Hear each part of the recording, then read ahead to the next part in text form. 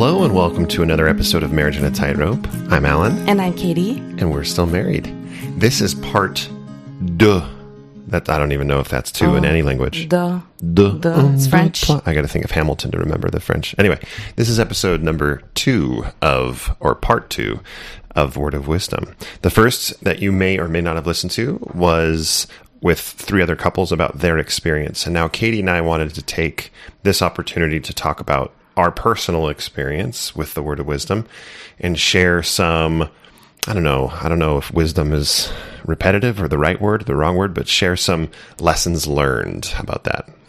I think we've given bits and pieces here and there over other podcasts, just a little bit about our story, but we thought we would tell it in full, as well as, give some advice that we are so much wiser now. As you listen to this, you may remember or recognize a few of the stories that we have told over the last 2.5 years. And I think that's one of the more interesting parts of our podcast, is being able to just follow along on the journey in real time. But we want to take all of them and throw them into one place. So without further ado, man, there's a lot of French in this episode already. We can get right into it. And I think the first thing that we want to talk about is kind of our previous experience with Word of Wisdom adherence and where we're coming from before getting into a mixed faith marriage, or before I transitioned away from the church. So Katie, why don't you start? And this could probably be a pretty quick discussion for both of us, but maybe an anecdote or two of your upbringing as far as the Word of Wisdom is concerned. I think I grew up in a typical LDS home, and I don't want to say typical because everyone has a different experience, but in my home, we did not drink caffeine because it wasn't part of the Word of Wisdom. However, we ate chocolate on a daily basis. So I think I remember bringing this up to my parents when I was in high school because I wanted to drink caffeine with my friends, and my parents said no. And I brought up the fact that we ate a lot of chocolate, and they said that was different. So that I got shut down pretty hard. As far as my high school experience goes, honestly, I had like this group of friends that were really, really good girls. And when I say good girls, I mean that we knew that we were good girls and we touted ourselves as good girls. So I don't mean that to be a derogatory in any way. We just obeyed all the rules our parents set, and we never went out and partied, or we just kind of stuck with our group. And we had a lot of fun, but there was no desire for any of us to want to try anything. And if any of you have ever lived or grown up in Springville, you'll know that it is like drug city. I mean, a lot of people know Springville as a place to go get drugs. And it's so funny because I've never even, like my high school time, I had never even, I don't even think I recognized what drugs smelled like. That's how naive I was, really. I knew that people did drugs. We have our classifications in high school, and I didn't know anyone, like personally, that was always doing drugs. And then when I went on my mission, one of my first areas, I remember going to someone's house and they invited us in, and they were smoking weed in their living room, and they were like rolling in front of us. And I was like, what is this? And my companion was from Las Vegas, and she like rolled her eyes, and she's like, Katie, they're doing drugs in front of us. And I'm like, what? I just like, and then from then on, it was pretty easy for me to pick out. And those were when part I of the smelled. We were missionaries when it was the 6 discussions. So this would be, you jumped straight to discussion number 5, right? Isn't that where the Word of Wisdom was? We stayed for a little bit, and then we realized how high they were, which is probably why they invited us in. And then we left. Yeah, tell us about your God, man. Nosotros hijos de Dios. That was a good Spanish high voice. Good job. Yeah. So anyway, I just we like left right away. So that is really my exposure to drugs, and alcohol was like non-existent completely in my childhood, my teenage years, growing up, nothing. I think there are a lot of people that are exposed to it. I think there are just as many, though, who never really had exposure to it. Yeah. You know, my upbringing wasn't terribly dissimilar from yours as far as Word of Wisdom goes. You grew up in I grew up in Southern Barbara. California, yeah, in Santa Barbara. And in my home, I mean, I remember my dad, he bought diet caffeine-free Pepsi and those like bronze cans that oh my gosh, they tasted awful. Yeah. I mean, I just didn't like them. I don't know that a Diet Pepsi with caffeine is any better, but yeah, I just, but we didn't have caffeine in our house either. And obviously no alcohol or cigarettes or anything like that. And that wasn't really my vice, I guess, if you will. I was never really tempted or wanted to drink, smoke, do any kind of drugs, eat meat during the winter, or those things. We'll get to that. Yeah, right. So obviously, you know, with Word of Wisdom, we can talk about a lot of the legalistic, what it actually says in D&C 89. And I think we're going to get more into that in the third part of the episode when we have James Ott on to talk about some of those things. But in this episode, we'll focus on what traditionally today in the present we consider the Word of Wisdom, which is basically alcohol, coffee, drugs, smoking. Yeah, smoking. Mm-hmm. Yeah, the tobacco, those things. And we should have prefaced this by, you know, this is Sunday morning, May 31st at 9 a.m. that we're recording. And I made Katie her cup of Creo brew, and I brewed myself a cup of coffee. And so I'm here. We'll get to that. I'm here drinking coffee while Katie is not. I mean, Creo brew is not coffee at all. No. But I actually really enjoy it. Yeah, it's nice. But we'll get to talk about a little bit about your high school experience. Yeah, I had a couple of experiences that kind of paint the picture of where I stood with the Word of Wisdom. So once was when I graduated, when I went from junior to senior year in high school. You know, the last day of school was this big celebration for us juniors because we were going to be the kings and queens on school again. Finally, 4 years has led up to this, and we're going to be on top and be the seniors again. So they held this big junior class party at someone's house, and like I don't know why Angelina was her name. I don't know why I'm protecting her. There's no chance that she's listening to this. But I knew there was going to be alcohol at it. My best friend was also LDS, and we had never been. There were parties. We were close to UC Santa Barbara, which, I mean, our high school was as a party 2 central. miles from UC Santa Barbara, from Isla Vista, which touts itself as literally ranking in the top 5 party schools in the country. Mm-hmm. So it was very often, very frequent that some of the high school kids would go over to Isla Vista to party, and we never did. But this party was different because my best friend and I, who was also LDS, we were both in school leadership going into our senior year. And so we felt like, okay, how can we be a good example at this party? And is the good example not to go? And is it, what do we do? And we decided to go. And I wore my Dare shirt. Unironically, I wore my Dare shirt. And I made sure that I had some like scrub. I did have bottoms. my ER scrubs. Yeah, He wasn't the most fashionable in high school, let me tell you. I figured if you have a large stature, you might as well adorn it with really bad tacky clothing just to bring even more attention to you. So I wore my Dare shirt, which I believe was from 5th grade, and so it was very tight. So maybe I wasn't obeying the law of modesty or chastity that night, but I was obeying the Word of Wisdom. And I had a Sprite can in my hand the entire night, and I just made sure that logo was pointed outwards, and I would, raise my Sprite can when anyone would make eye contact with me, so they knew that this Mormon boy wasn't drinking alcohol. That's very show off of you. What? I wasn't trying to show off. I was trying to make sure. I was very insecure, and I didn't want anyone to feel like I was the one. Like, oh my goodness, look at the Mormon boy. He's doing something he shouldn't be doing. And so I honestly, in that moment, I wasn't judgy of other people that were drinking. I didn't care that other people were drinking. You just wanted to make sure people knew that you weren't. Yes, I wanted to make sure people knew that I was not drinking. avoid the appearance of all evil, right? So I didn't feel, and we weren't there that long, to be frank. We were there for 20, 30 minutes. We didn't stay for a long time. I was a little surprised that the parents were the ones supplying the alcohol of this girl. And I mean, it was illegal, right? We were all underage. Anyway. Were the parents there?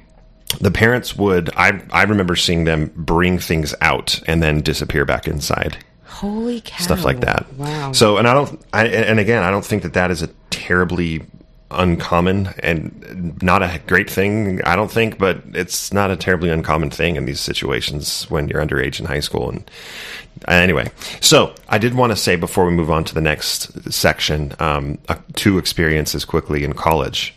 Still underage, but I'm now a freshman at UCLA, and one of the first experiences that I had was freshman initiation on the volleyball team, where there's 8 of us being initiated into the volleyball team, and the entire team goes to this big party, and there's a ton of people that are there to just party as a volleyball team. And there's a lot of I shouldn't say fans, but people that know other players on the team are there. So there's a lot of people at this party, at this player's apartment. And part of the initiation for each of the freshmen was to beer bong a 2 stories worth of beer. So it was a 20-foot long beer bong. If you can think of like a funnel that you put oil, for those that don't know what a beer bong is, if you put a funnel with a tube on the end of it, and that's how you can get oil into a car without spilling it. It's the same thing, except you're the car. The funnel goes to a little pipe that fits in your mouth, and you pour whatever you're going to drink into it, and there's a little nozzle that you turn, and it just dumps into your mouth. I mean, it's tough. It really goes down into your mouth fast. I've never done an alcoholic beer bong. But when it came to my turn to do it, here's the fun part of, I was very impressed by the UCLA players because they all knew. My older brother, this helped. My older brother was on the team. So they knew from 3 years of him being on the team that we did not drink alcohol. So I didn't even have to tell anybody, I'm not going to be drinking. They came to me and said, you don't have to drink, Alan. Like, you don't have to do this. And I'm like, oh, no, I know I'm not. But I'd like to do something. Like, I need to be initiated. So they ended up shaving everybody's head, and they shaved mine too. Different styles. One guy they did like Mr. T, and one guy they did like a Friar Tuck look. Mine, they bicked it. And I had a goatee at the time, so I looked like Edward Norton Jr. from American History X, which was hot at the moment. I looked like a flaming racist. That's what I looked like. All those frosted tips that you carefully curated in high school are gone. They were gone. I didn't have frosted tips. I bleached my hair. I bleached my hair once for the basketball playoffs. Anyway, so but I wanted to do this beer bong thing, and one of the seniors and I just went into the house and raided the fridge, and we threw into a blender an assortment of random stuff: mustard, ranch dressing, raw chicken, Tabasco sauce, orange juice, just whatever we could find, about 32 ounces of just mess, and blended it up. They threw that into the beer bong, and everyone gathered around, and they all celebrated. Like, here's this Mormon kid who's going to do this huge beer bong full of nasty stuff in the fridge. And I did it, and it was disgusting, but I kept it down, and everyone cheered, and it was like, it was kind of a fun moment. It was like, everybody else can do what they're going to do. I'm going to do what I'm going to do, and everybody celebrated everybody. And that's just kind of how my college experience went. Everybody knew I didn't drink, and it wasn't a problem. I went to it was UVSC at the time. And dang girl, you old. Right out of high school, because I got a scholarship there. And I mean, I hung out mostly in the Institute building to study, and I don't know. Again, really wasn't around it at all. Right.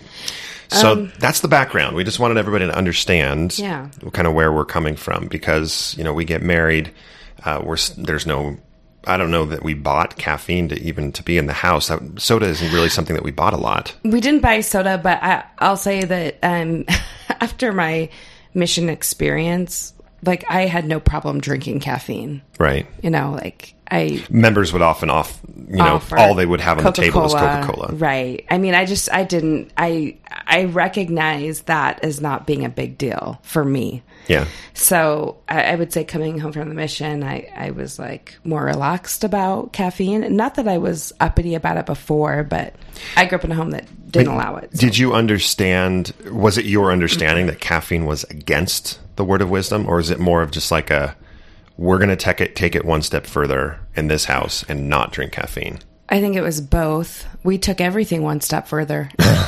we wore church clothes all day on Sunday. Right. We were extremely. We took everything to the extreme. So I would say that it was both. I understood it as that's part of the word of wisdom, and we'll get into that in a little bit. Yeah, I didn't quite. I don't know that I thought that caffeine was included in the word of wisdom. It was just one of those, not even a preference. It was one of those, again, this isn't the person that I was in high school, but it was one of those, no, I'm going to go one step further. I'm going to be the kid that doesn't. But I remember going to Taco Bell and having a Mountain Dew, and I don't know. So it's not like I didn't have it, but it just wasn't in our house. I'll say this too. To be fair, I have siblings who did not follow this whatsoever. I mean, they were out with their friends at 7-Eleven grabbing a Mountain Dew or what have you. Sure. So, I mean, apostate as a lot of you know, I am like a rule follower. So if someone says not to do something, I don't do it. And I like knowing where my parameters are. So I just didn't do it because that was the rule in our home. I think the rule following leads us into what I'd like to ask of, why is the word of wisdom so hard? Now, this is an abrupt shift to mixed faith marriage. The word of wisdom, what we have found is that it is a very hot button topic. More than, I mean, we've brought up not almost all, but we've brought up a lot of different topics on this podcast. Tithing. We haven't done a garments episode yet, but we're starting to plan that. We've talked about church attendance. We've talked about how do we teach the kids and what do you do about baptisms? And those are all very hard things. But man, when we brought up word of wisdom, whenever that comes up in our Facebook group, for example, it just blows up. It is so difficult. In our workshop that we did, when it came to, and we'll talk a little bit more details about that later of what we learned there, but when alcohol came up, it was so touchy. It was so hot topic. Why is that? Why is the word of wisdom? What do you think, Katie? Why is it such a big deal? I think one of the things that is so difficult surrounding it is, look at what we just talked about how orthodox we were in high school, in college, how purposeful or intentional we were in not to do any of those things. So all of a sudden when there's a shift and Alan says to me, I'd like to drink coffee or I'd like to drink alcohol, I think, holy crap, we're like 35 and now you want to do it? I mean, you've abstained from this for how long? And now all of a sudden you're interested in it? Like, in a way, I feel like it's like you're just going to throw it all away. You're going to throw away the last 35 years of this commitment you've made. On some level, it's that. Right. On another level, it's my spouse is changing and I cannot stop that train. And it's really difficult for me to see that he's changing in ways that I don't necessarily agree with. There's a lot of misconceptions. There's a lot of worry. There's just what ifs, so many what ifs that we will go into. But I think that those are just off the top of my head, a lot of things that worries and doubts, like worries about, can he control this? How does he know when he's drunk? He doesn't know anything about alcohol. One of the big things is your dad. Your dad was killed by a drunk driver. Yeah. The driver took prescription medication that was not hers, and then had alcohol on top of that and killed Alan's dad. And I just, it's hard for me to fathom, like, why would you ever want to go to that? Why would you ever want to try any of that? And so that's just like, I mean, that's just like a lot of things that are floating around. Sure. Do any of those ring true to you? No, they do. I think that those are all extremely valid and helpful things to know that are going through your head when all of this is going on. You know, I look at the word of wisdom and think, you know, is there another physical in front of your face reminder of your spouse's change than holding a cup of coffee or holding a beer? I mean, even garments is one. I was going to say, we'll get to that in another. But even taking garments off, like me sitting in front of you, I'm in a t-shirt and shorts. You don't know, like you can't see. Your shorts are pretty short. They are. I'm wearing booty shorts today, boys. So, I mean, do you know what I mean? It's not, even garments isn't a constant reminder every time you look at me that this is something that's changed. Sure. There's so many other aspects of changes that can be made. Not paying tithing anymore. Well, you know, that's already can be a pretty private thing. And if one spouse does it versus the other, and if I'm the one that does it, which I wasn't, you were the one that actually physically paid it, even when I was believing. That's not a constant reminder. But the word of wisdom is, you know, I'm holding my cup of coffee right now, and I'm just opening the cup. I won't be dramatic and take a drink, but it's a reminder. There's no doubt about it. And I think part of that is, you know, add to the complexity of how difficult this can be for the spouse that remains believing or in or adhering to the word of wisdom, is especially if you have children and little children. This is a really big point that I feel really adds to the stress of the word of wisdom. That if you aren't already on the same page as a couple of how you're going to approach teaching your kids, not just about the word of wisdom, but about the changes that are happening in your marriage and in your faith, the differences of faith. If you're not on that same page and you haven't already presented that united front of, I believe this way, she believes this way, mom believes this way, dad believes this way, and it's okay that it's different. If you haven't already gotten to that place, the word of wisdom can be even more stressful. Even being in that same realm, Alan and I disagree.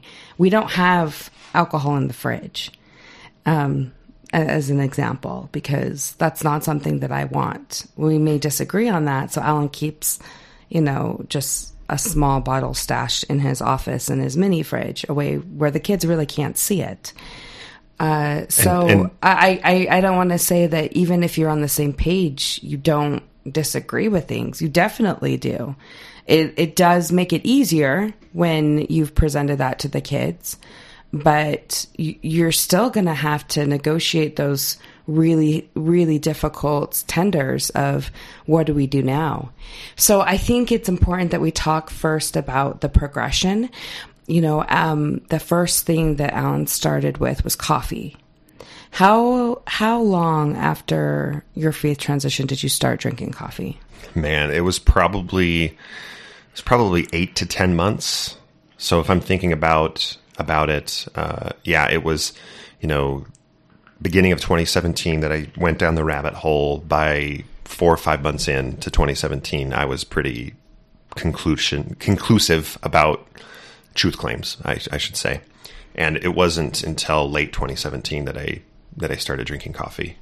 You didn't tell me that you were going to drink coffee. I didn't. It wasn't one of those things that and I mean, this is not an excuse. It's just the situation that I was in.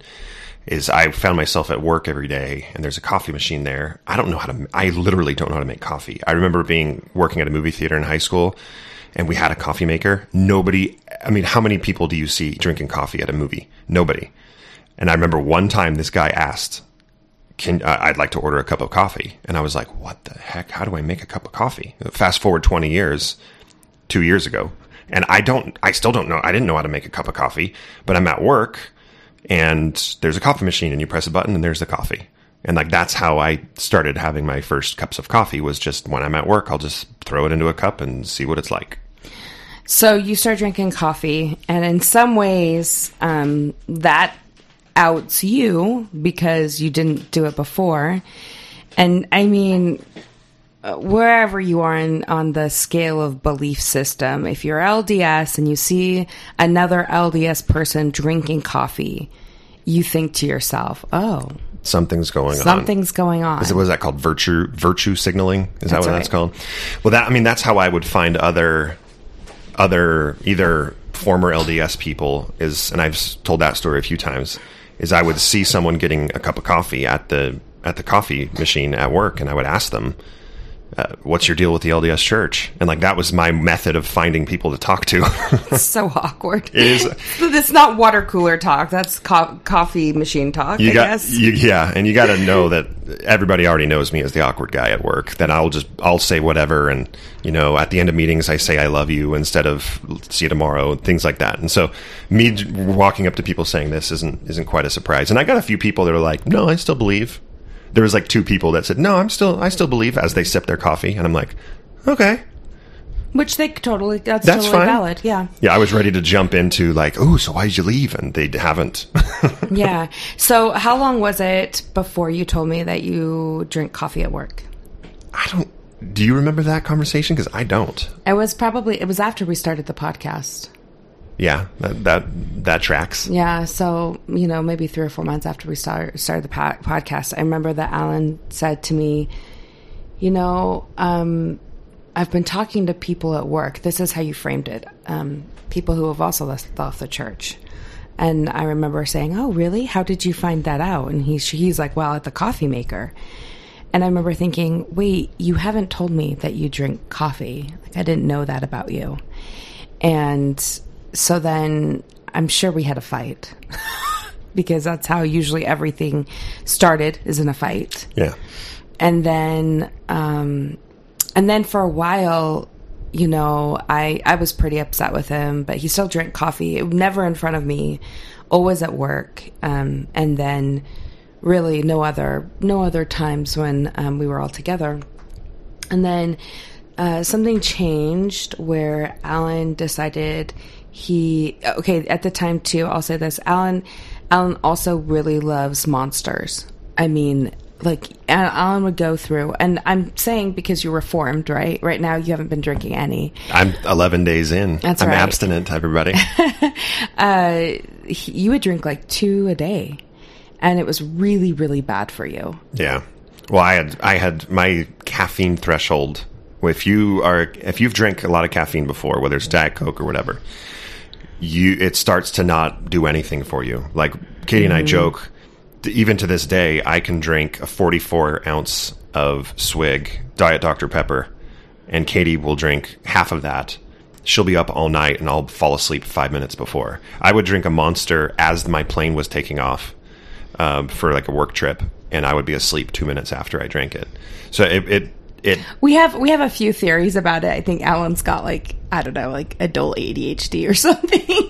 Well, yeah, but also, I mean, as you drink caffeine, I mean, that's one of those, there are still consequences things. I no longer believe that caffeine is a sin or that coffee is a sin, but there certainly are consequences. There are people that don't believe it's spiritually wrong to drink coffee, but they won't do it because they don't want to be dependent on something. Okay, so let's talk about the dependency, because that's the reason why that's the reason you gave to me why you wanted to start having coffee in the home. I do recall that. Because Alan felt very dependent on his Monster drinks to just get him through the day. And we talked about things that were healthier, and coffee is healthier for you than Monsters. Mm-hmm. And so he said, what do you think about me bringing coffee into the home? And I think at the time, I remember saying, well, it's healthier for you. And I wanted him to stop drinking the Monsters so he didn't have a heart attack. And at this point, he had been drinking for almost a year of coffee at work. And I was a little hesitant, but we did talk through it. And so Alan ordered like a coffee grinder. Yeah, I ordered a grinder. I ordered a French press. Mm-hmm. know why. I think I went that route because I had found a few friends that were kind of coffee connoisseurs, and they don't get Keurig cups. They're wasteful for the environment. They're also not the highest quality. Yes, they're much quicker and convenient, but if you're going to make yourself a cup of coffee, make yourself a good cup of coffee. Get a French press, get a grinder, grind fresh beans. So wasn't there there's a coffee hour or something at your work where you learned all of this information? Yeah, I don't know if we've talked about this on the podcast before, but yeah, as I found more people that were drinking coffee, most of which were not LDS either anymore or ever were, we formed this. Every Friday we had this coffee hour, and we made a Slack channel called Coffee Talk, and there were 20 people in it. And for a few months we met, and one of the guys had started his own coffee bean brand and was selling them, and he would import different beans from different places in the world, and he would bring them to work, and he'd show us this and different ways of preparing coffee. Here's an Arabic coffee style. Here's a Mexican coffee style. It was really fun. It was kind of fun to learn about it. And it actually kind of got known in some circles in the office as this is the post-Mormon group.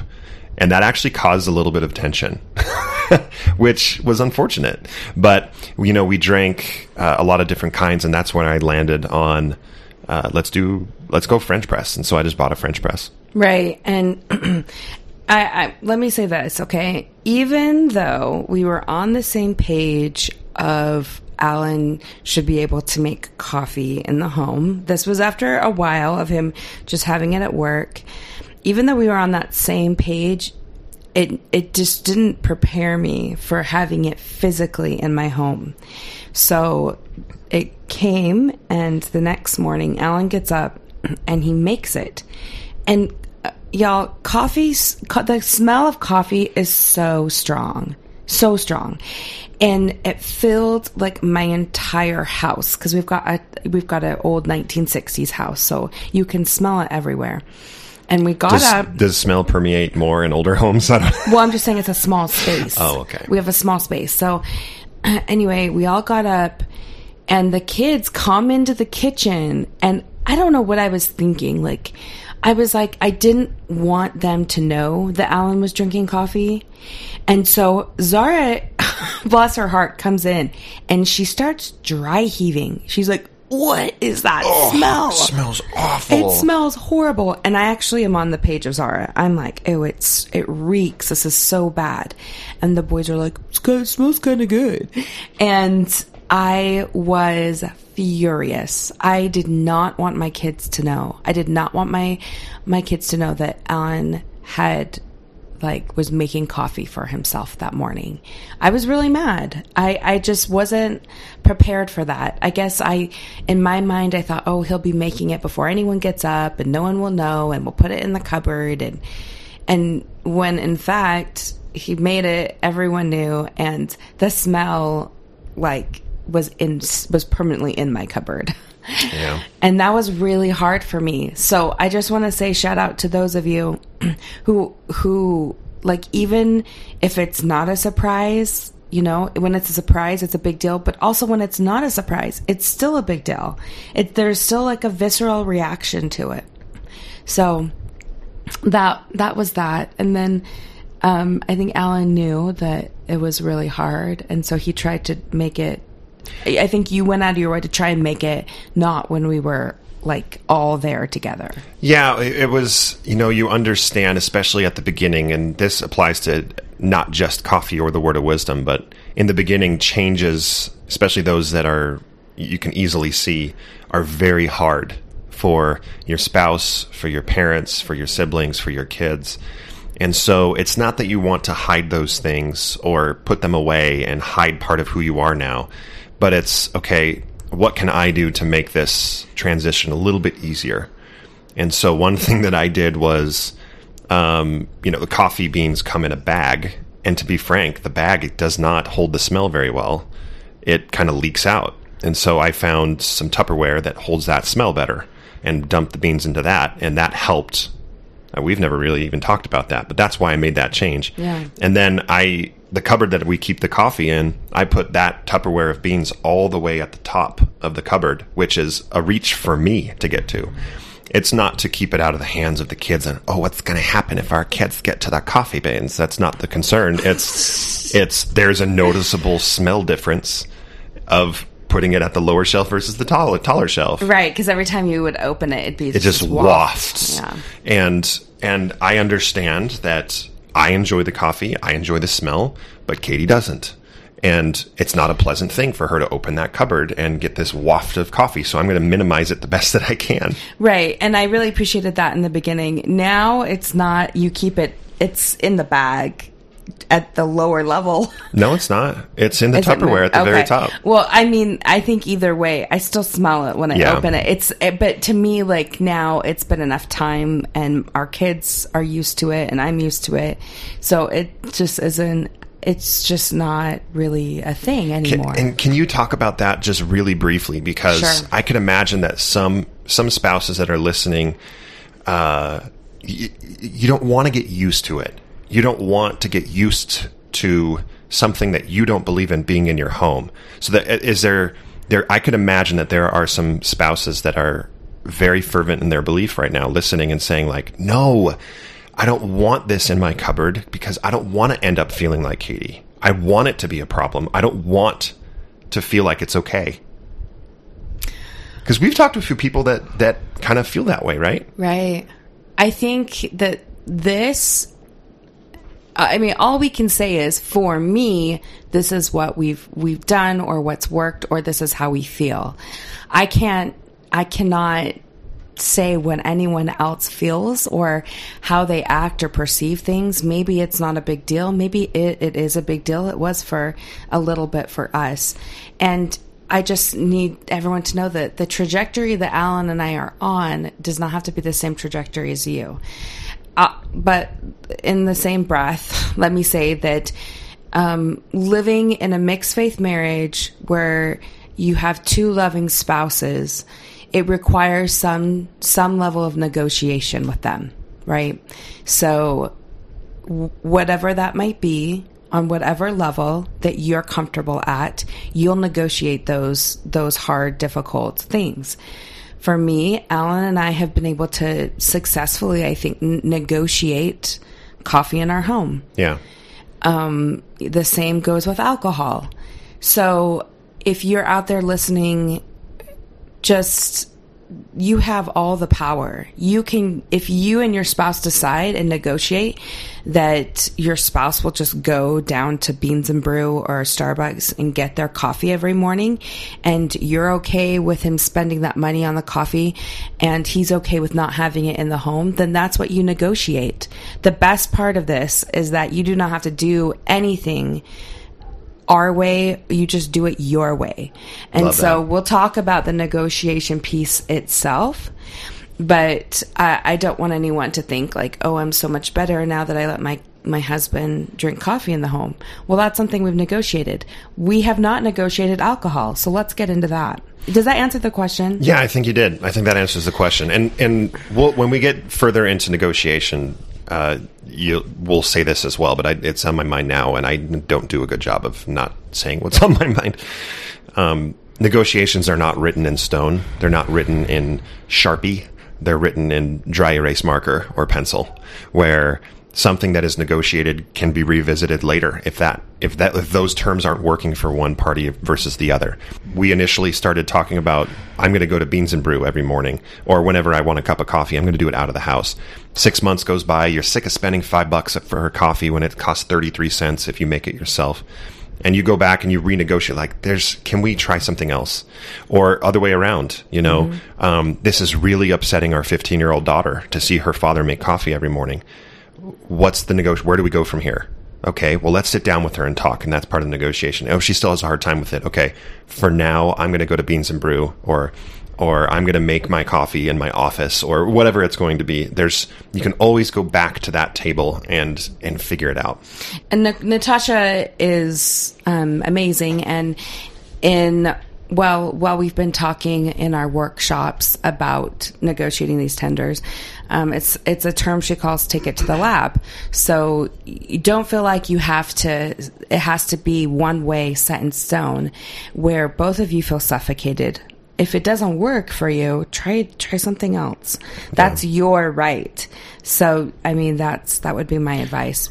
And as we jump into alcohol, the last thing I'll say about coffee, because as I am drinking it right now, something that we haven't really talked about, Katie and I, but something that am very conscious of is I know you don't like coffee breath. I know and so I will not, as a joke, like go and kiss her hard because I have coffee on my breath. And I'm very conscious that she doesn't like that. And so I'm not going to throw it in her face.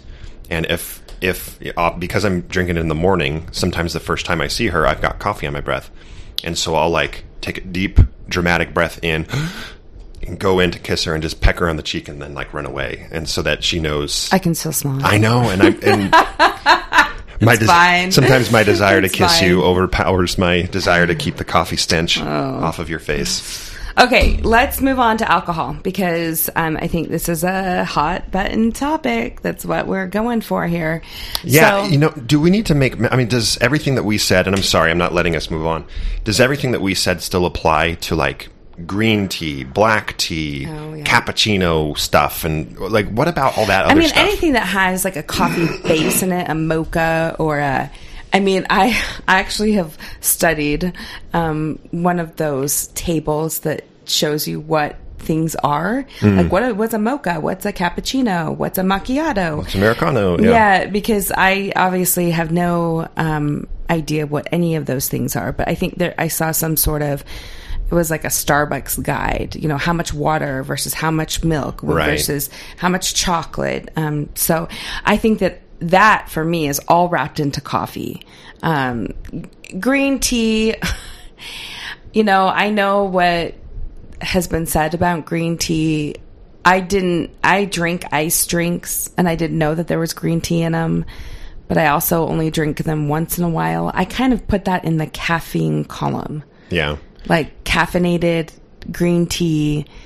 I don't know why I separate coffee and other drinks like that from it, but maybe it's the taste. Yeah, what I think about when I think about these different teas and like categorizing this, obviously we're not going to be the ones that tell you this is and this isn't against the word of wisdom. Of course, that's up to you and your spouse to sit down and discuss and negotiate together. Let's get to alcohol because I think that's one of the sticking topics. I'm glad that we spent so much time on other things because I know that the group panel discussion that we had talked much more about alcohol. Right. I'll just say this. Neither of us have any desire or do you want to vape or smoke? Is tobacco? No, tobacco is not a thing. Not a thing for me. I think Alan and I and most people recognize that it's just really bad for you. Smoking in general, right? It's just really bad for you. So, yeah. And yes, everyone does things that, sugar's not good for you either. Right. But I have no desire to smoke. To smoke. And then, what about drugs? Drugs. So, give me an example. Have you done any drugs up until now? For example, like gummies or brownies or like weed or... I haven't. Okay, so tell everyone what your thought behind that is. Yeah, I believe I mentioned this on the previous podcast, but we wanted this episode to be very self-standing about our story, so I'll repeat it. One thing in our negotiations or in our discussions, Katie and I together, that I've said is I will not keep anything from her and I will not break the law. So I'm not going to break the law. I'm not going to keep anything from her. So if you were in another state, I would have to bring it up to you. We would have to have that conversation. Do you have interest in that? In like gummies? Yeah, I'm interested in gummies. I am. I'm interested in gummies. I am not to the point, like, here's the thing, is that I'm not to the point where I'm not interested in like sitting in my hotel room while I'm traveling and I'm in Illinois and those things are legal. I'm not interested in like, this is the moment that I'm going to do it. Like that's not interesting to me. And so for me, I haven't thought. You were offered gummies. I was offered gummies on a recent trip. So I was with a few dudes doing a little spring training baseball before everything locked down because of COVID. And I was offered gummies a number of times. And that actually would have been like a really perfect opportunity for me to bring it up to Katie and say like, hey, I'm down here. It was one nuanced guy was offering me the gummies. The other guy was very much in the church. We've been doing this trip for 6 years. And then here's me.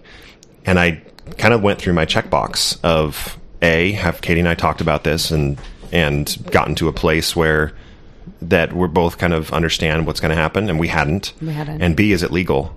And guess what? It's not legal where we were. It's not legal in Arizona. And so for me, it was easy-ish to say, no, I'm not going to do that. You go ahead.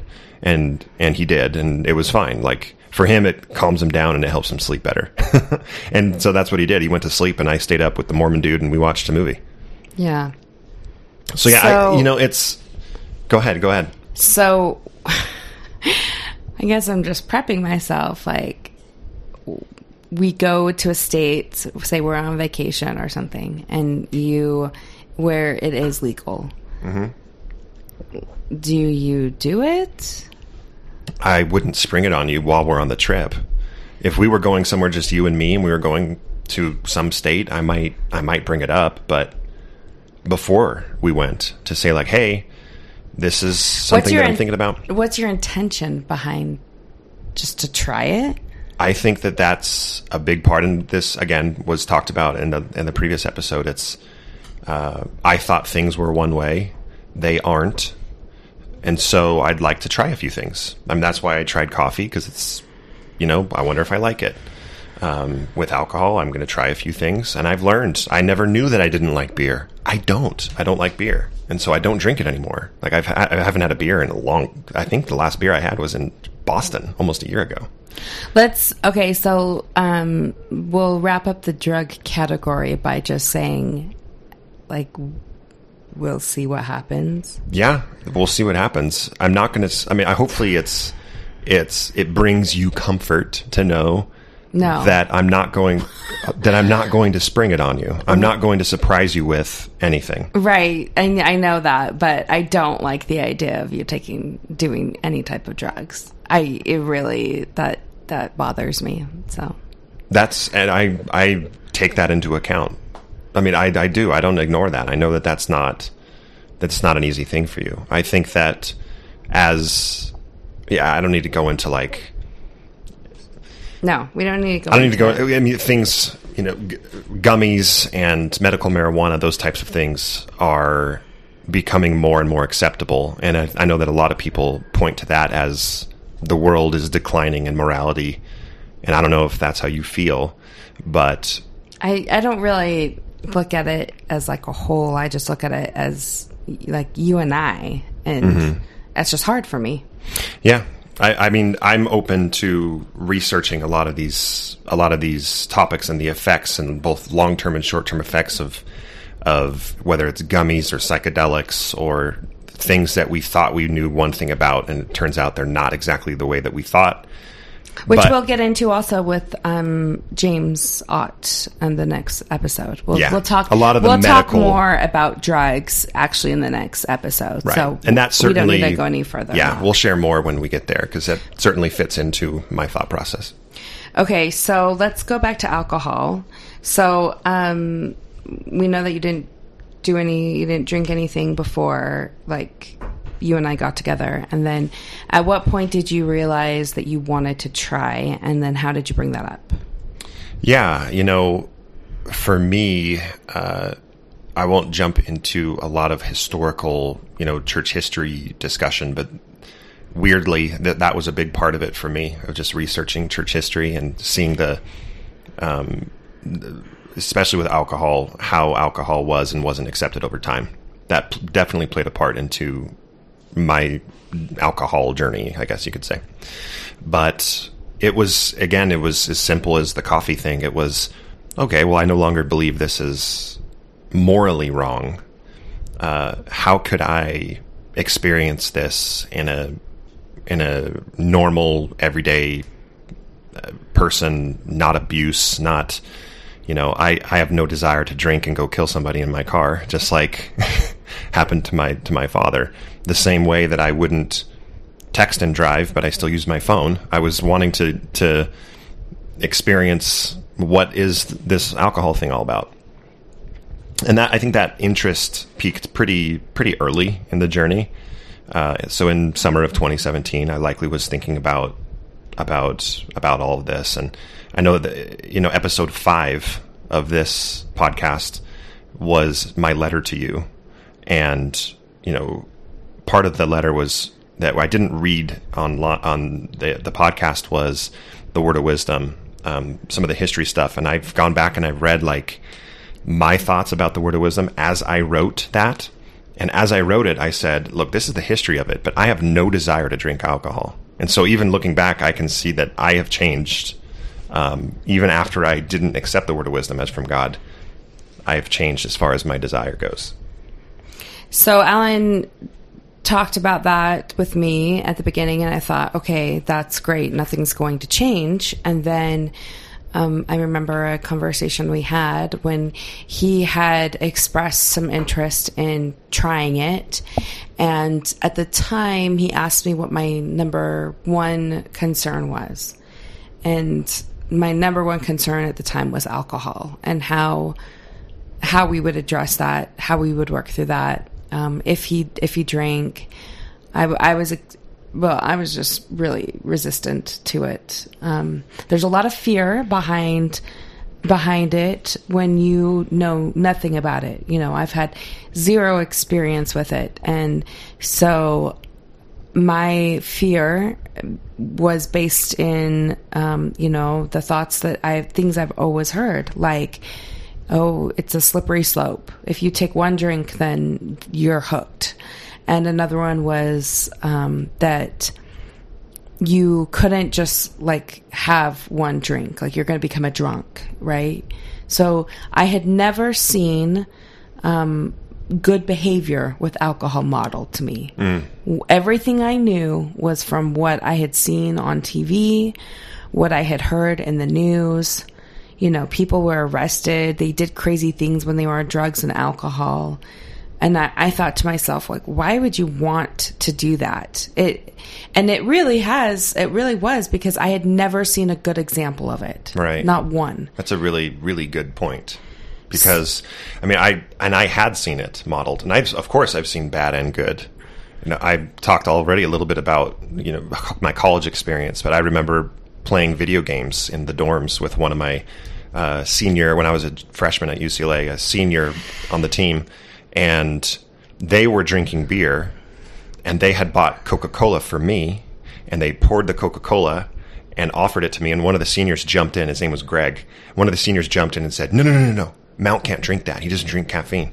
It wasn't even a question that I was going to drink alcohol. It was, he's not going to give me the caffeine, and he gave me Sprite instead. And I'm like, okay. I was fine drinking a Coke, but they gave me the Sprite, and there we were sitting. I'm drinking Sprite. 3 of them are drinking beer, and we're just playing, I think it was like Mario Kart or something on the Nintendo. And they weren't belligerent. It was a positive alcohol experience, I guess you could say, without me. So I had experienced a few of those things before. Right. And I think just as many people who haven't experienced anything, any good behavior, just as many, I'm sure, have seen very bad behavior with alcohol. And whether it be an abusive home, whether it be a family member or friend, I think that we can say across all spectrums. And you're afraid that that's what it's going to turn into, and right? that's what they're afraid that it's going to turn into. Is that a rational or irrational fear, do you think? Oh, I think it's rational. Absolutely. Absolutely. I think it's rational. I think it's rational that I would not see any good behavior come from alcohol because of what I'd seen on TV or whatever. And it's rational to think oh no, this is going to be my... Well, because we've seen it in the post-Mormon space as well. We've seen people go completely off the rails. Yep. And my goodness, if I had the 10 tenets of post-Mormonism, I think my number one is don't just throw away the concept of sin and not replace it with something. Replace it with consequences. Replace it with responsibility. Because just because you don't believe that something's not a commandment of God doesn't mean that you can't hurt yourself or someone else by engaging in these things. Right. I think that sometimes they throw the baby out with the bathwater is the term that I've heard. Sure. And And so, yeah, it doesn't get replaced. And I remember, I'm going to have to try and pinpoint where this was. But I do remember going to something that was like a post-Mormon gathering. And people had been drinking. And I feel like the behavior was crazy with one person in particular.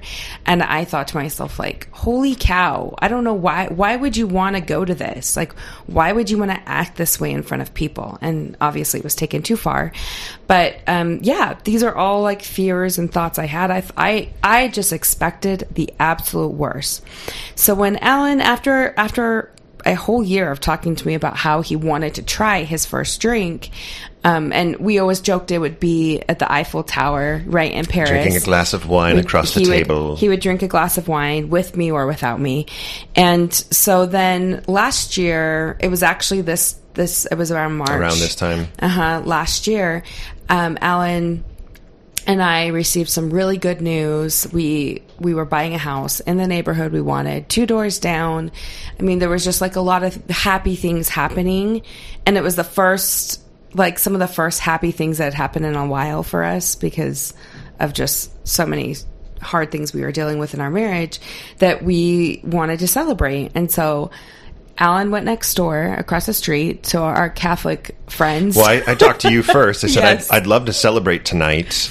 I can get you some Martinellis and I'll celebrate with a different liquid. And that's literally how I said it. And yeah, and okay, I want to back up just a second. Sure. Because Alan and I took a trip to Arizona, and we were at a baseball game, and at the game there was a guy there, and this guy had never been Mormon, nothing. And so Alan and him started to talk, like, into a discussion about Mormonism and about how he had left the church. Oh, my goodness, that's right. I totally forgot about this. And the guy was drinking like a beer, and Alan told him, like, I've never had beer before. And he's like, actually, I think I'm going to go try it for the first time. And this guy was totally mortified. He was like, no. Don't just try alcohol like on this trip because you want to try alcohol in front of me. Like, don't do that. And Alan's like, no, I think it'll be fine. And I was mortified because I'm like, why are you wanting to try alcohol in front of complete strangers? I'm here and at like a baseball game. It was just such a weird thing to bring it up. And I was like, not happy about it. And I just thought, I was like, this is what you want your first experience to be? I just was like, I was kind of mad. And Alan sensed that. Yeah. And he got that. And so he didn't do it. And so that was like the attempt number 1. And then a few months later is when all of this was happening. And I knew Alan wanted to try. And I felt much more safe and comfortable having him try it in front of me than having him do it in front of a bunch of strangers at a baseball game. So I'm just saying, like, I love you, but you were a little bit impulsive that way. Like, I'll just try in front of everybody. Well, I mean, that's how I live my life. As you know, my style of humor is like, let's make a weird memory and story that we can tell people. And I'm just going to push the envelope and try to get as close to that line. And that's what it felt like in that moment. So our oldest is just like you. I know, it's the worst. So anyway, he goes and he gets a mini bottle of, what was it? Fireball. And cinnamon whiskey. We sit in the backyard and we pour our drinks. And it's funny, I drink my little Martinellis and Alan drinks the whiskey, and he's like explaining it to me like a play-by-play. It's okay. I can feel it in my mouth. It's a little sweet. It tastes like a liquid atomic fireball candy.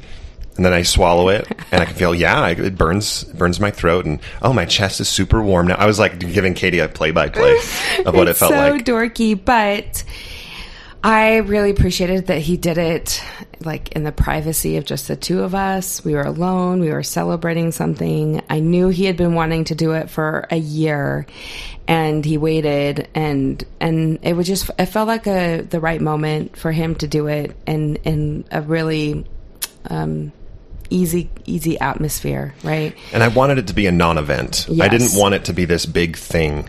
And so I had one little vial that I drank. It's not a vial. I mean, it's a little bottle. It's a mini bottle, Alan. I know. I've said vial before, and you always tease me when I say that. It's a mini bottle. Even I know that, and I don't Sounds like a science experiment. I had a colander of So I had this little bottle, and then I just wanted to just move away from it, and like, all right, you want to go inside and watch The Office now? Yeah. And it was like I purposefully wanted it to just be a non-event. Right.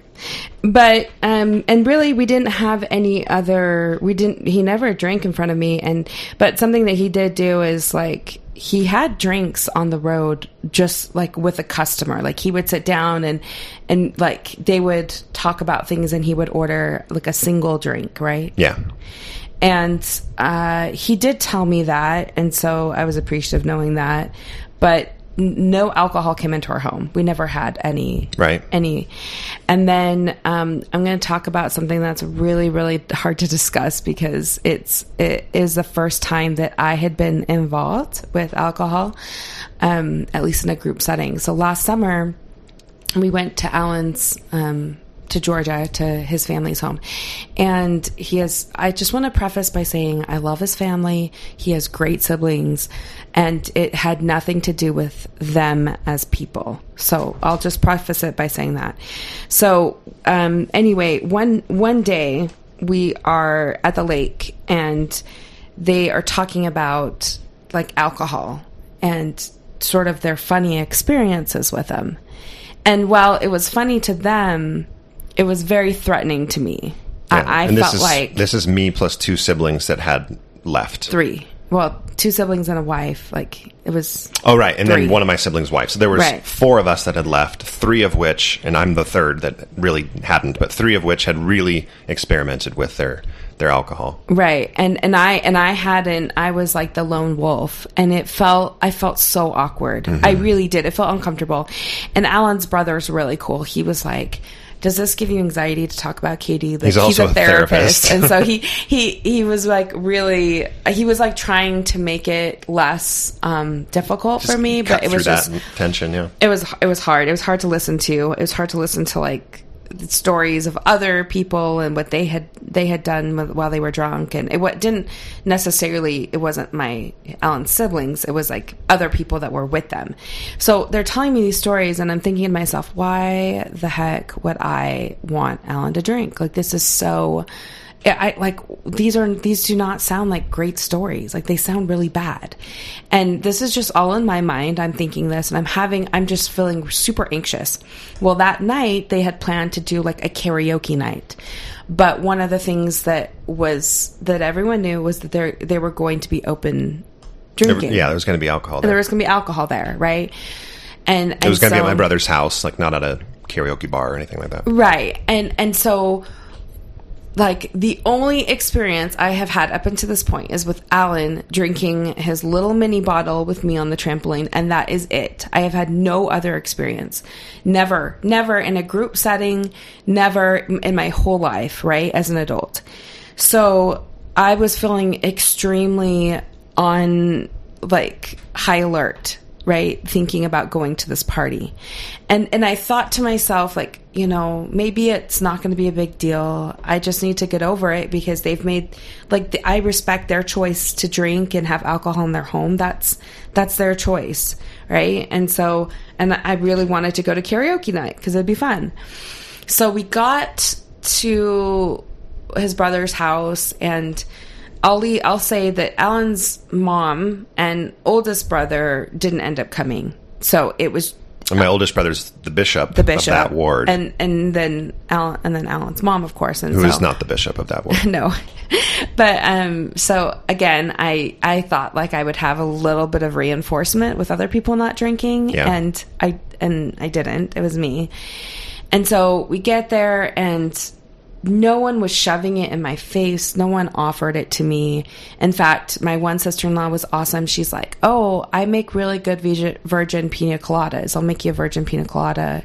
And then, you know, for anyone else that wants it, I'll put rum in it. And, you know, so we play cornhole. We're all sitting around talking. But I am just like, I'm watching everyone like drink around me. And I don't know, I just was having such a hard time with it because we had all been on the same page, and now none of us are on the same page. Like, everyone is on the same page except for me. I'm the one that's out there, yeah. Right. I'm the one that's out of me, mainly of the group. And while I still love them and respect their choices, it's getting really hard for me because I've never been in this group setting before, ever. And so I'm like having like a mini panic attack about it, right? And I know what you're thinking. Why didn't you just leave? So I'll get there. My kids. So, okay. The other thing was the kids, the younger kids, the older boys were at a friend's house. We're at like one of the cousins' house, not neighbors, but cousin's house. And then my younger kids were there, but they were all in a different part of the house, like watching a movie and playing. So they weren't anywhere near the kitchen where they were doing drinks. So then the karaoke starts, and then all of a sudden, like, nieces and nephews are coming coming over, and they're ones that don't drink, but then there's like everyone else has a drink, and it was so awkward. I was like, oh my gosh, if these were my kids, I just didn't know what to do. I was like, I seriously had a panic attack over it.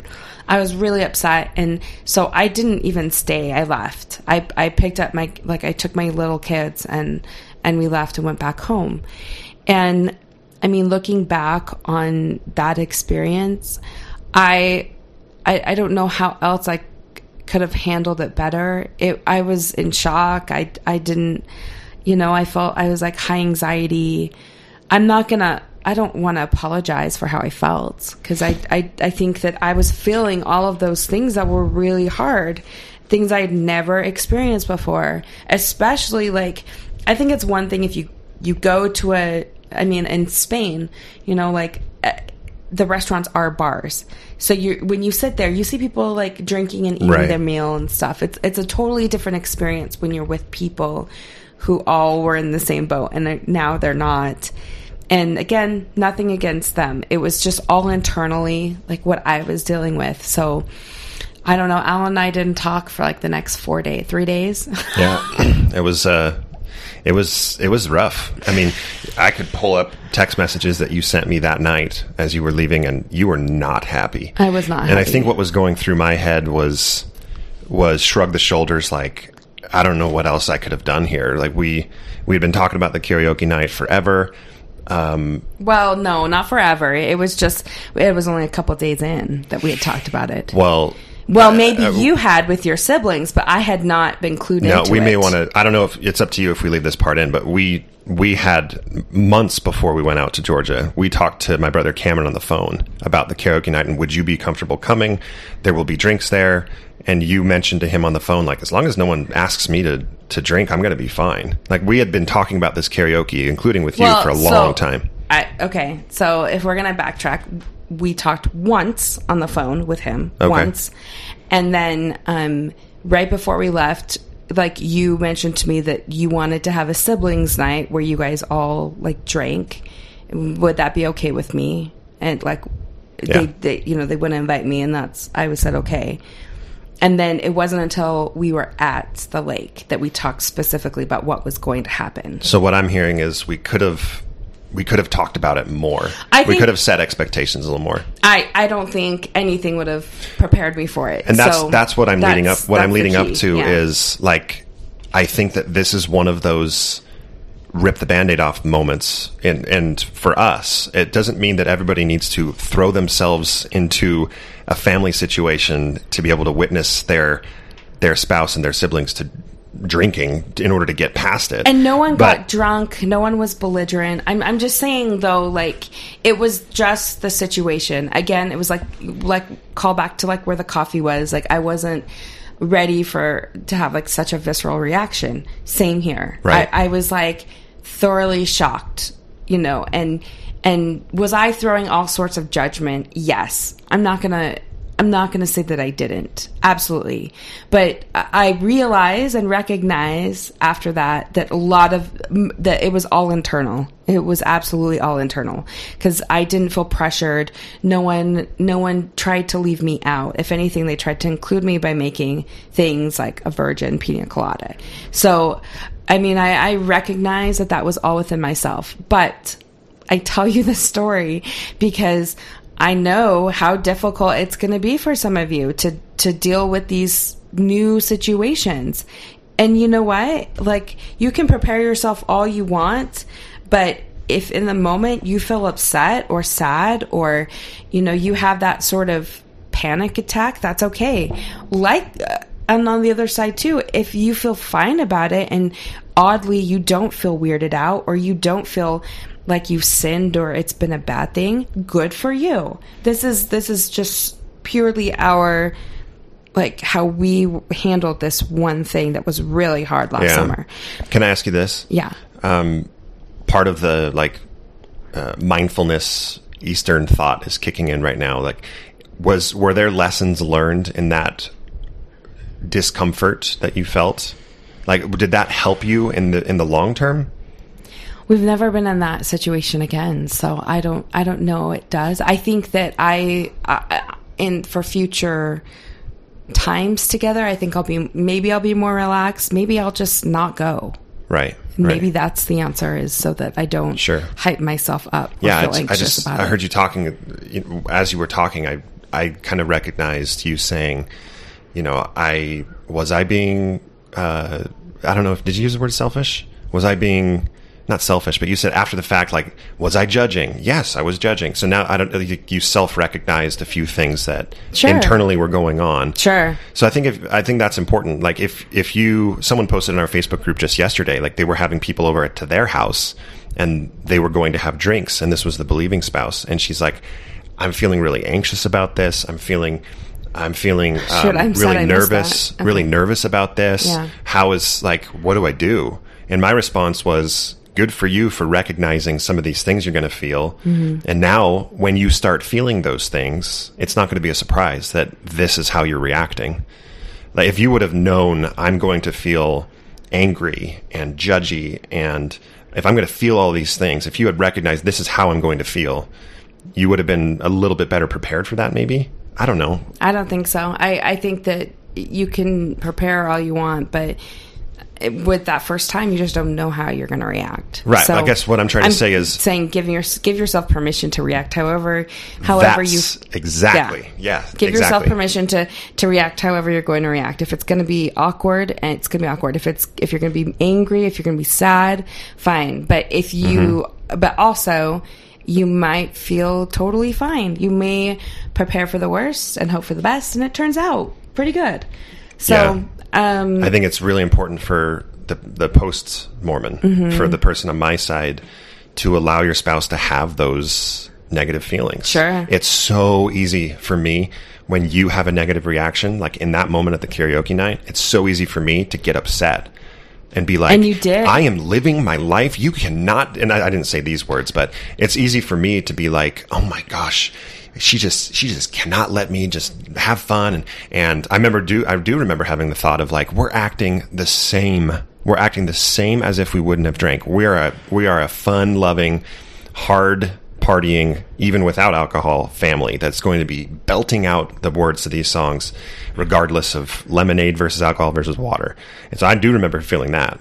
And I'm not allowing you to have your own negative experience, and that's okay. That if you have a hard time with it, it's your first time around that sort of thing.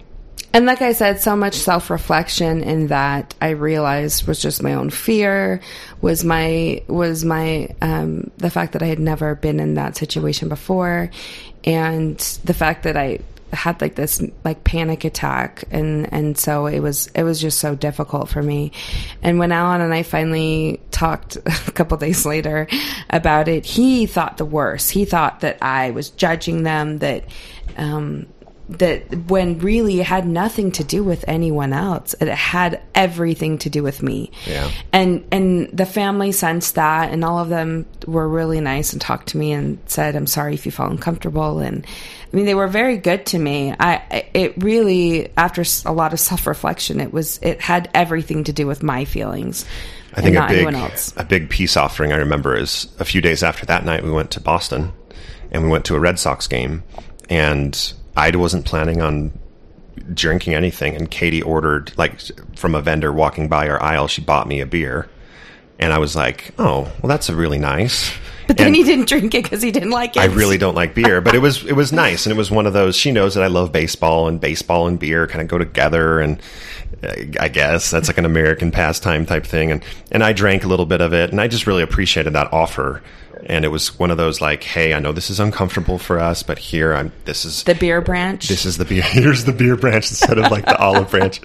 Absolutely. And I didn't like it. And he didn't like it. And that's fine. So anyway, like, that was a long, but I'm glad we got into it, because I think when we are able to talk through some of the difficult moments, it's helpful. And hopefully that's helpful for you to hear that, if you have that type of reaction. So let's talk about negotiating. Yeah, they're not alone. Let's go on and talk about, like, how do you negotiate I think this will drinking and all those. Kind of the last portion of the podcast, right? So something that we talk exclusively about in week 3 of our workshop on a tightrope with Natasha Helfer Parker is we talk about negotiating the tenders. What is the tenders? What does that mean? So tenders, let's get into those. Anything that is particularly difficult, like, you to think talk of a bruise about. that you have, it's tender when you poke it. I'm poking Katie's arm right now. Is so it tithing. She swiped my hand away. I know. Tithing, garments, church attendance, milestones, rituals, alcohol, drugs, smoking, coffee, any of those things would fall under that. Yeah. So anything that you were once on the same page about that you no longer are can be a tender. And so specifically speaking, we talked about substances and just what are some ways that you can negotiate those things. There is no one hard, fast rule. Right. It's something that, we've learned is these types of negotiations are going to be happening all the time. And so one thing that we talked about is, and one thing that Alan has done really well is just modeling good behavior. So Alan, at the beginning, he would clue me in onto when he would have, like, do that behavior. So, hey, I'm on a client dinner and I'll probably have a drink. And it's not about asking for permission. I know people hate, I shouldn't ask for permission for my spouse. I am an adult. Yeah, that's not it. It's giving them, knowing that is something that they hold dear. It's a tender for them. And letting them know, giving them the courtesy of telling them, hey, just cluing them into what you're doing. I don't think there's anything wrong with that. And along with that is, so in order to do that, you've got to have some good communication going on. Right. We've talked about this in this very episode of Katie hasn't had positive experience. She hasn't seen that good behavior modeled with alcohol in her life. And hearing that, it just makes me want to be that positive model of good behavior with alcohol. And so I was very willing to just take my time, both to have my very first drink, and now that I've had my first drink, we didn't really get into that. I don't drink hardly ever. I don't drink. And right now I'm doing this stupid 75 hard, which is 75 straight days of a number of different things. Mine has been 2 to 3 hard, and then I have to start over again. Yeah, because if you miss one day, you have to start over again. So it's like drink a gallon of water and 2 45-minute workouts and take a progress picture and read for 10 minutes. And one of them is no alcohol. And so for the next 75 days, or I guess 61 days or whatever I'm at, I'm not going to have any alcohol, and that's fine. I think over time I've shown that good behavior of I don't drink that much, and when I do, it's not a problem. So that's been really important for us, is modeling that good behavior. And then with the communication piece, it's important to express how you feel in a non-threatening way. So you could say phrases like, "This is really hard for me because..." Instead of, "You can't do this." Right. Like, "This is really hard for me and this is why." Another phrase you could say is, "It's sad for me when ... You go drink with your friends on the weekend and you don't spend time with me." Whatever that might be, you're going to take the responsibility and the communication upon yourself. Express your emotion and your dissatisfaction in a way that is non-threatening to your spouse. Yeah, one of the things Natasha teaches that I really, really appreciate is avoid a parent-child relationship. And that's what, you can't, and under no circumstances are you allowed to, you don't give permission, you don't allow. That's what a parent and a child relationship looks like.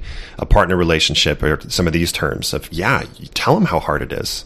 Tell them how difficult it is. Tell them your preferences. I would prefer if you didn't have alcohol in the fridge downstairs. Something that she does in the course and dives deep into is she lays out a good framework to work from and models to work from. And so once you understand the models and you understand the framework and the basis of why it's important to not have a parent-child relationship, why it's important to express your feelings, it makes it that much easier to negotiate these tenders.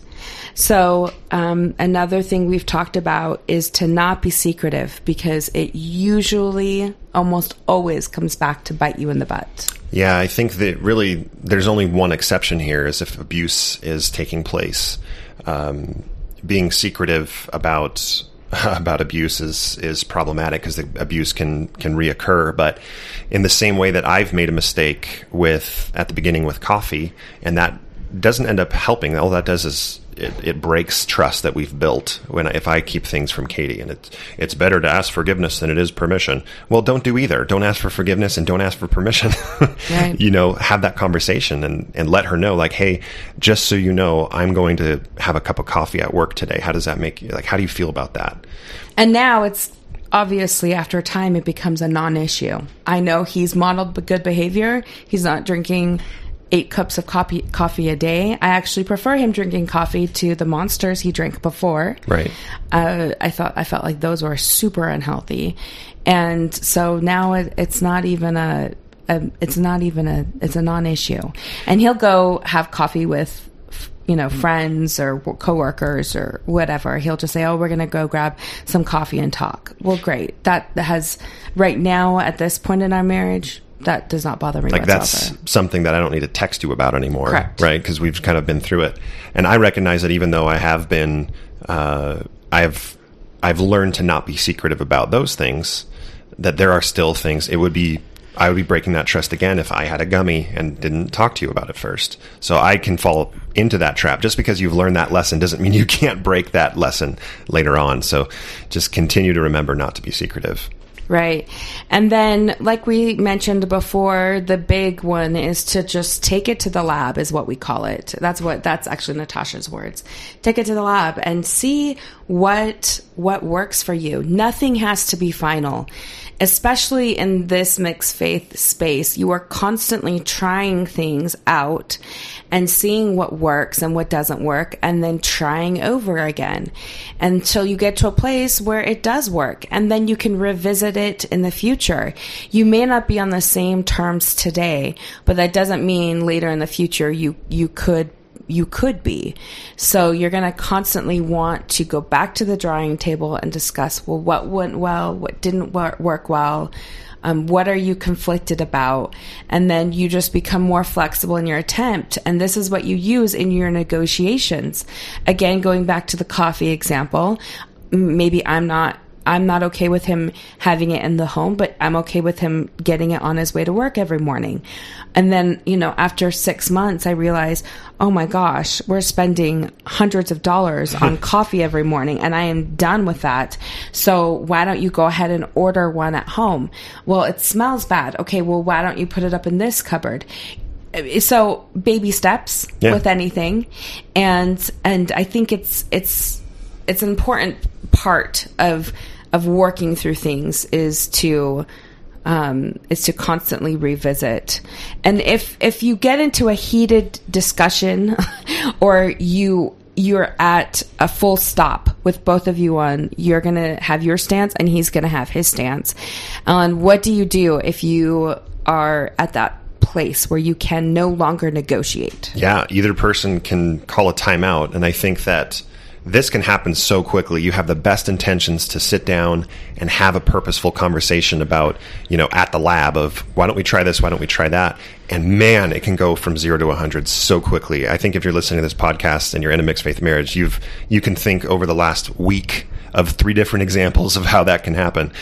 But you can call a timeout. You can say, I need a break. I need a break. And it's best not to, every situation is different, but it's best not to take a break for 3-4 days. It's best to really say, let's take 30 minutes.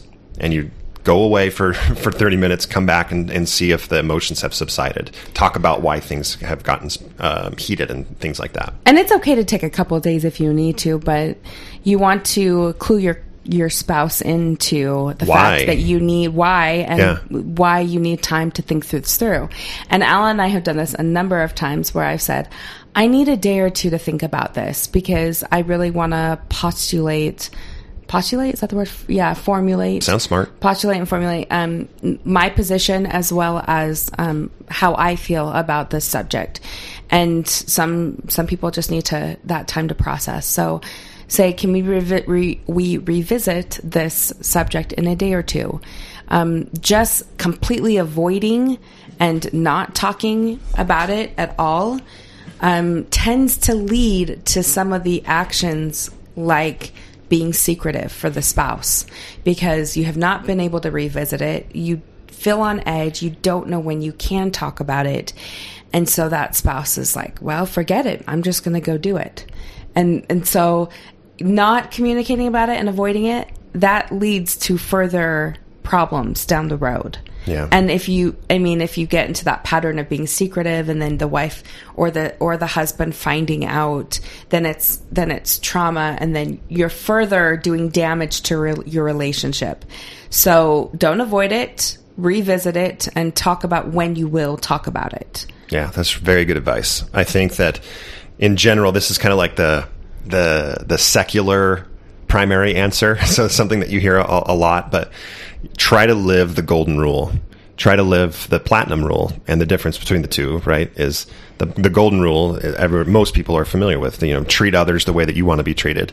The platinum rule takes it a little one step further of treat others the way they want to be treated. I have a different worldview than my spouse. So if I can try to put myself in her shoes and how would she want to be treated in this situation? That really is a good way of just living your life, not just in a mixed faith marriage, but just living your life in general. I think these are just a few, the last maybe 15 minutes is just a few of the tools that Natasha and Katie and I talk about and try to help couples incorporate into their marriage in our workshop on a tightrope. So it's again, it fits in. There's a reason why we dedicate an entire week to just this topic of negotiating the difficult tenders in a mixed faith marriage. And besides the presentation, I think that it's also important to put it into action. Yeah. So in our workshop, we do a tightrope in action every single week, and we give them a couple of options on things to work on that week. And then we come together as a group and we talk about our successes or what was really hard and what type of tender that we talked about or we negotiated. And that's as just equally as important as listening is the action behind it. What are we going to do about it now? And I think most all of you know that because in Mormon culture, we are very good at taking action after we've learned something. In fact, I think detrimentally that we expect an action after like a negotiation or something like that. So, this is why I feel like our first group was so successful is because they talked about things that they've been avoiding. They had the framework and the know-how to address tenders, and it was a very positive experience for a lot of them. And so, before we get to just talking about that, we think we should kind of end this this whole episode by saying there's no one way to do something. Yeah. Alan and I have worked really hard over the last couple of years to get to the place we're at. And there are lots of times that we did things wrong. And then we decided, okay, let's try it again. Let's try something else again. But I think there were times where we avoided talking about it altogether. And there were times that we talked about it intensely. When you think about this big subject and Word of Wisdom, think about how you would like to approach it. Be thoughtful about it. Write down your thoughts and feelings before you sit down and talk to your spouse about it. Just think about your thoughts and feelings and use statements like, for me, this is so hard because of this. Maybe explain, if you don't already know each other's background about alcohol and drugs and coffee, maybe there's some trauma lying there that you've experienced. These are all pertinent things that are going to help you in your marriage to talk about. Yeah, it reminds me of our last episode with Rachel, right? Rachel had a very negative reaction to Brett drinking because she had a pretty bad experience in her late teenage years with alcohol, and the church helped her kind of correct that in her youth. Mm-hmm. And she's very grateful for the church for doing that. So I agree with everything that you said, Katie. I think it's awesome.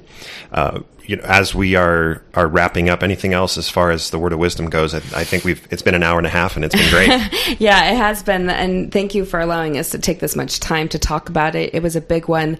When we asked on Facebook, it was by far the most commented on post, because I think that this in Mormonism, it's so much of who we are is ingrained in the fact that we don't participate in any of these things. So changing that, it's a big deal. I want to talk about this next part 3. We are going to be interviewing James Ott, who is a therapist and works with both drugs and alcohol recovery. He does a recovery program, but he also has just a lot of really good insight into the Word of Wisdom itself, and kind of we talked about how we're not going to get into all the historicity of it, but we are going to talk about the basis of it, because that's important to know for our next discussion. So that's a heads up there. But we wanted to talk about some of the clinical things that he sees as a therapist, and I feel like that's an important piece as well. Yeah, that fills a gap that we really can't fill. We're not the clinical experts. We're not even the health experts when it comes to these substances. So look forward to that. I think that this week 3 of our course of negotiating the tenders is probably the highlight for most of the couples that have been in the course. And the second round of the course, parenting is a big piece Parenting was huge too. That's why we take huge. 2 weeks on parenting in the course. But we know that the first course is just wrapped up. Tomorrow night we have our last master class. It's our bonus sex and intimacy master class, which I'm really looking forward to myself learning. That's been a kind of a cheat code for us, is we get to participate in these, share our own experiences, but learn from Natasha as well. And we invite everybody listening here. Pre-registration is open to our second workshop on a tightrope. You can go to Eventbrite and search for workshop on a tightrope, and you'll find it there. Until June 11th, the pre-registration will be open. It's $30 off if you sign up before then. We're only allowing 20 couples, and we already have a number of signups after the first episode that we talked about it and just a couple of days ago. Mm-hmm. So we do expect it to fill up quickly. That's why we are doing a second session of this workshop right after the first one. It starts at July 28th on Tuesday. It's going to be every Tuesday and Sunday are the live sessions from at 8 p.m. for 90 minutes. And after the course material on Tuesdays is going to be an exercise called Your Tightrope in Action, where you get to put into action and have some of these deliberate conversations like we've talked about with the Word of Wisdom today. You get to have those until we get back together on Sunday to talk about how that went, to ask Natasha questions, ask Katie and I questions of how we dealt with these things. And I think the unexpected thing for us in these workshops was how much the couples learned from each other. So much of the learning was just sharing different ways of how they did things, and other couples would chime in and say, oh my goodness, that is so helpful. Thank you so much. And that's been just really, really cool to see, to the point where the couples have set up from the first session a Zoom call, a recurring Zoom call every single month, and we're going to be involved with that just to talk about how things are going.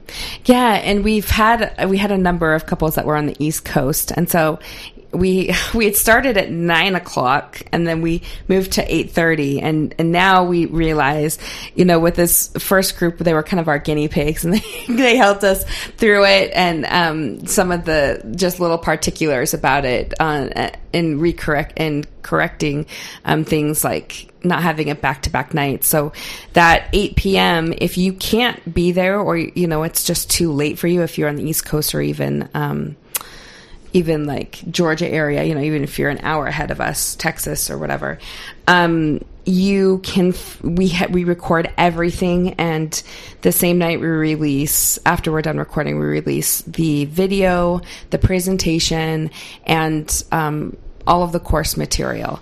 So you can just go back and watch it at your leisure with your spouse. We even had a couple people who their spouse isn't quite ready for the course, but they wanted the course material. They wanted strategies to talk to their spouse, because they're in that beginning stage, and that was pretty hard for them.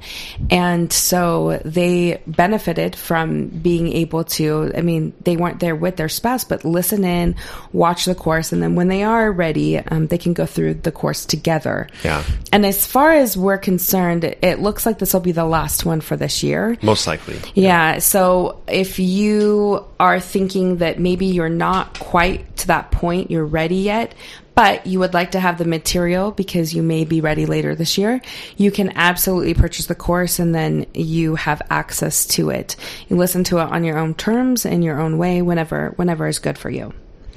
Yeah. The last thing that we'll say about the course before we end this episode is two things, and it's money centered. So if for some reason you're not in a place financially where you can pay for the course, let us know. Send us an email at marriageonatightrope@gmail.com. We can work out a couple of couples really needed to be in this course, but couldn't pay up front all the cost. We can come up with a payment plan, and we're just kind of treating those on a one-by-one basis. And then we were so lucky.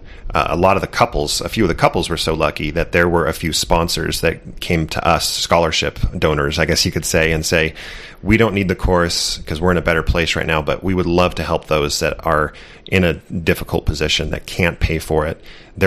I'm thinking of 3 specific couples that would not have been able to take the course without the very generous kindness of one specific donor. So if you're in a position where you do want to help out a couple that can't, please let us know, and we can talk about the needs that are currently sitting for the second course, and we can set something up there. Yeah, we are just willing to work with anyone who would like it and needs it, but especially in this economic climate, may find themselves in a position where they need help. So please email us at marriageonatightrope@gmail.com. If you would like to just donate to the podcast, that would be amazing. We take donations through our Mormon Discussions, marriageonatightrope.org. We can do it through that platform, or you can just Venmo us at Marriage on a Tightrope. That all the money that we make, we just put right back into the podcast, and with our time and dinners and everything else. And I think dinners are about to start opening up again. So yes, we're you guys, I'm so excited. We've been stuck in quarantine, and we've set up a dinner with someone, and I'm so stoked. Yeah, if you are in the Utah area, just reach out to us if you'd like to get together to chat. Or if you're coming here for vacation because you're seeing family and you want to go to dinner, I think the next couple that we have, they live out of state and they're coming for vacation, and so we'd love to see and meet you. So much of the of the work is done for us in front of the microphone and online, but it's always just like a treat to see people and hear other people's stories in person. So we would absolutely love that. You can follow us on Facebook. You can follow us on Instagram. And again, if you are interested in that workshop, go to Eventbrite and search for it. Or we have links both on the Instagram in my bio as well as on Facebook. Ellen made a post a couple of days ago. There's a link there. So just love you guys. I hope that this episode comes across as not us trying to be preachy towards you, just sharing the really raw emotions and experiences we've had with such a really, really difficult subject. Hopefully this was helpful, and we look forward to releasing in a couple days our part 3 of the Word of Wisdom. Thanks for being with us, everybody, on Marriage on a Tightrope. We'll see you again in just a few days. We hope everything's going well, and it's okay if this is a difficult topic. You can get through it. We believe in you. We're gonna see that it was better that we grew up together. Tell me you don't wanna leave, 'cause if change is what you need, you can change right next to me. When you're high, I'll take the lows. You can ebb and I can flow. We'll take it slow and grow as we go. Grow as we go. Grow as we go.